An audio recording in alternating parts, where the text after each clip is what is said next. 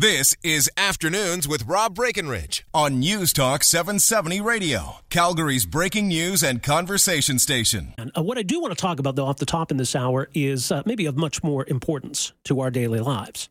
Where Alberta's economy is at, where Alberta's economy is going. There's an expectation, I think, in a lot of ways, that 2017 is going to be a bit of a turnaround year. We've had a couple of years of largely negative growth, due in large part, obviously, to the drop in the price of oil. So what's happening now? Are we starting to see a turnaround? How do we measure whether there is a turnaround? How do we measure whether the worst is over? An interesting piece up at macleans.ca today exploring that very question. Joining us is the author of that piece, Trevor Tombe, who's an assistant professor of economics at the U of C and also a research fellow at the School of Public Policy. Trevor, good to talk to you as always. Welcome back to the show. Great to be here. Thanks.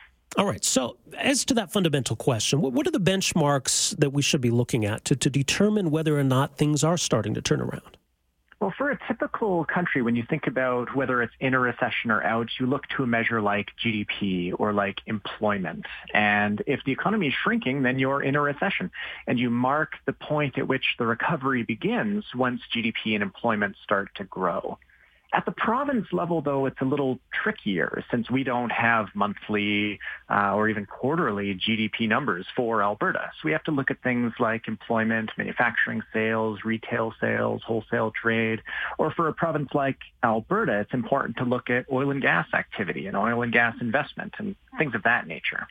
And, looking at all those different measures, it does seem to be that the recession ended either last summer or in the fall, somewhere in the third or maybe fourth quarter of last year, and that the recovery may have begun. Certainly a lot of private sector forecasts, Bank of Canada as well, expect that 2017 will be one of growth. And if we look to oil and gas activity, we are seeing, I think, a pretty stark turnaround from where things were this time last year, for example. So drilling activity is what I take a look at in the piece up on Macleans. And it's up sharply from where it was this time last year. You have to go back to early 2015 to find as many active drilling rigs in Alberta as there are right now. Well, and you also tweeted out a graph today pointing out that Alberta oil production, this was November, is where we have the latest data for, 3.32 million barrels per day. This is an all-time high. Is that a positive indicator then? Yeah, absolutely. It's positive in a number of ways, not just because it does suggest that there may be increased employment in oil and gas, in particular support activities, but it's good news for the Alberta budget as well, as the price of oil increases, but also as the number of barrels that we produce increases. That will translate into higher royalty revenues for the provincial government. Well, and I mean, the price of oil obviously matters. It matters a lot. Yes. The price of oil is something that we can track on a daily basis, even an hourly basis, I guess, if you really want to. So how key is that? Yeah, that's absolutely critical. I mean, imagine you're an oil and gas firm trying to decide whether or not to go forward with what is sometimes hundreds of millions or billion-dollar investment into a new oil sands facility or an expansion of an existing one. So it's not only the price of oil today that matters, but also what you think the price of oil will be in the future. So up until now, there's been quite a bit of uncertainty around what that price is going to do. You know, we saw lots of volatility over the last year and a half or so, but it's looking right now to be like oil prices have found a little bit of stability and may be within that $50 to maybe $60 range for the foreseeable future. Most forecasts do point in that direction, and the markets as well, what are called futures prices, where you buy and sell oil in the future, all seem to point to oil being in that low to mid 50 range for the foreseeable future. So I think that brings a lot of confidence back to oil sands and oil and gas activity investment generally. Well, let's get into the murky and controversial realm of government policy and whether governments get too much blame and too much credit. And the opposition would heap a lot of blame on the government for shaking investor confidence, scaring away investment. Conversely, I think the government's inclined to pat itself on the back for a lot of the steps it's taken, including not raising royalties, some of these drilling incentives. So where does the truth lie? Well, so this is certainly not new. Governments claim credit for good news, and opposition blames it for bad in every aspect of public policy. And the truth is definitely somewhere in between. And so here for oil and gas, last week we saw the government of Alberta host an event marking the one-year anniversary of the royalty review and noting that drilling activity was up substantially now relative to this time last year and credits in part the new royalty regime. And so that the royalty review did change the structure in a way that was beneficial for new conventional oil and gas activity in Alberta. So it effectively lowered the tax rate that's implied for each dollar of new investment. And so it's probably going to be a positive, but it's really hard to tell right now. It's still quite early. We could look to Saskatchewan, for example, where there was no royalty review and see what drilling activity there is doing. And it looks like Alberta and Saskatchewan activity really just tracks each other very, very closely. Saskatchewan is up now by about the same magnitude as it is in Alberta, and it was down in 2015 and 16 by about the same magnitude in Alberta. And so the two economies really do move quite closely together. So I think it has less to do with policy changes than it does have to do with the oil price. Well, and it was interesting. That was one graph that stood out to me just reading through your piece, because I think there's been a perception created that Saskatchewan's been doing a lot better than Alberta as of late. But did you see any evidence indicating that that's actually the case? So certainly not in drilling rigs and drilling rig activity. So what I do there is just kind of plot. We'll just look since 2012. We'll look at the changes in drilling activity 1 year to the next between Alberta and Saskatchewan. And they just track each other very closely. They wiggle around each other. Sometimes one's higher than the other. Sometimes the reverse. But they're very clearly moving together. And that's not surprising if we think that the dominant factor behind oil and gas activity and investment decisions is the price of oil rather than tweaks to government policy around the edges. Well, it's interesting. When we look at what's described as the marginal effective tax and royalty rate on new investments, so combining all of that, and you plot it out, looking at where Alberta's at, where BC is at, where Saskatchewan's at, even where Texas is at, does Alberta remain fairly competitive? Yeah.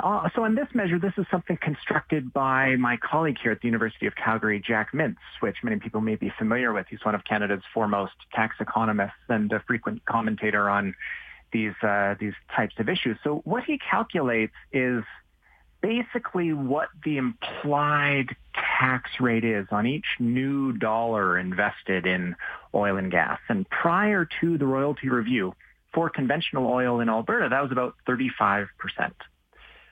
Today, it's much lower at about 27%. So you invest $1, 27% of that is implicitly eliminated through the tax and royalty system. And so if we compare that to Saskatchewan, the comparable rate there is about 33%.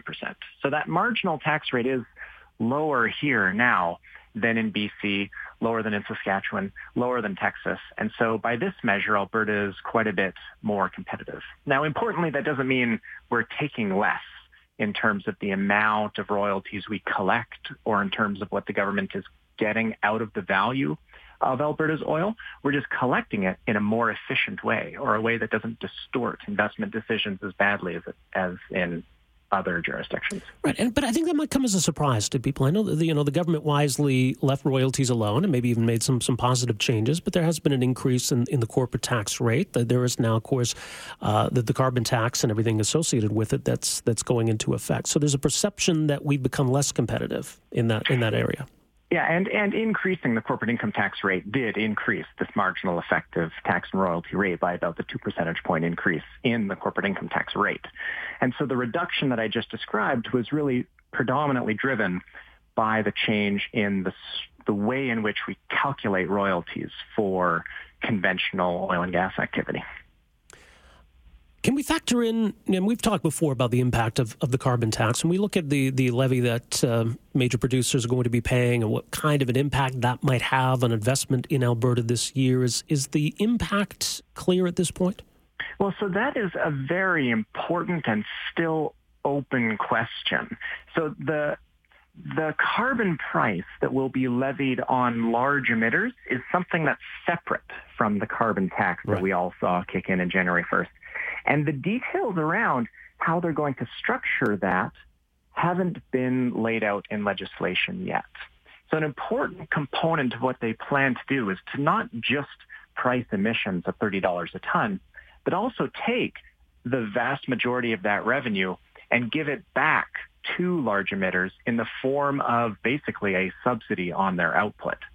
And how big that subsidy is per barrel, for example, will be critical in terms of evaluating the overall competitiveness effect of the plan. But we don't yet know enough details to say for sure. But if they follow closely what Andrew Leach recommended in his report, then the overall effect on oil and gas costs will be fairly small at about 50 cents a barrel.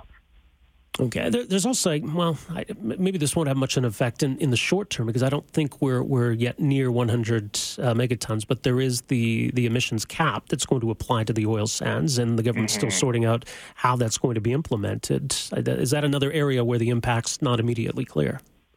Yeah, so the cap doesn't look like it's in any way going to bind based on what the forecast production are between now and, say, 2030, or even as far out as 2040, depending on how you think technology will evolve in oil sands facilities. And so I don't think it's really an immediate concern at all, or something that's really factoring into firm investment decisions. What I think the cap, I don't think it's smart policy. I think it's going to create some hassle if we keep it and as we approach it. But right now, we're so far behind the cap and so many years away from it even plausibly being a factor that this is a conversation for another day.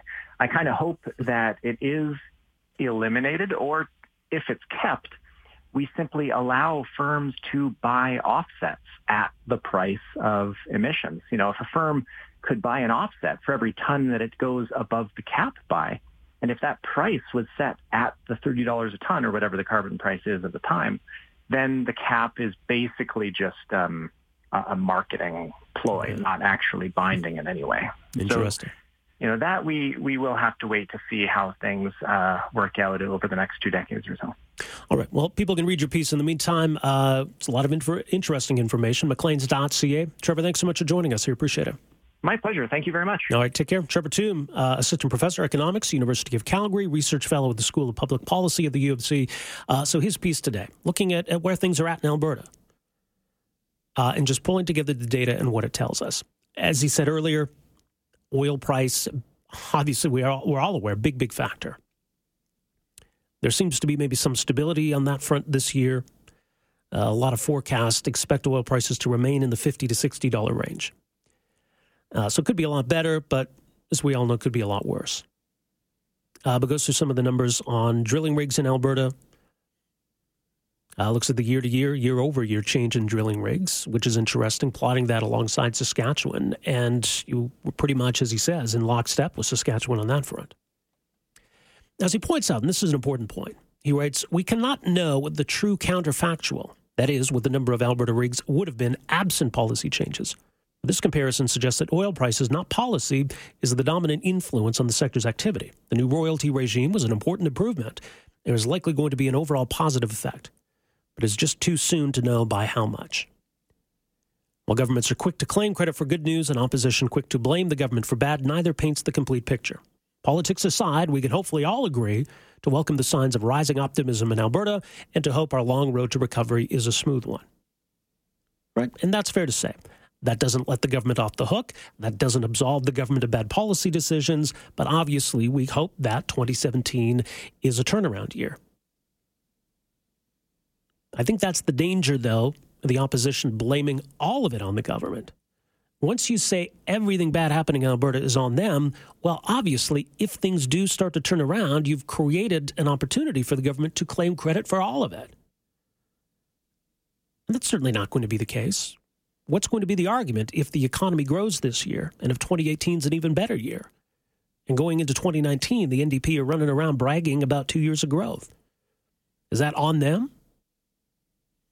Well, you're allowing them to claim that it is by suggesting that they bear responsibility for all the bad. But it is an important point about the counterfactual. Maybe things would be even better today had a different party formed government in 2015. And certainly maybe had the NDP lived up to their previous rhetoric and gone ahead and raised royalties, maybe things would be a heck of a lot worse sitting here today than they are. Anyway, 403-974-8255 is our number, 974-TALK. We're back with more right after this. Afternoons with Rob Breckenridge, starting at 12:30 on News Talk 770 Calgary.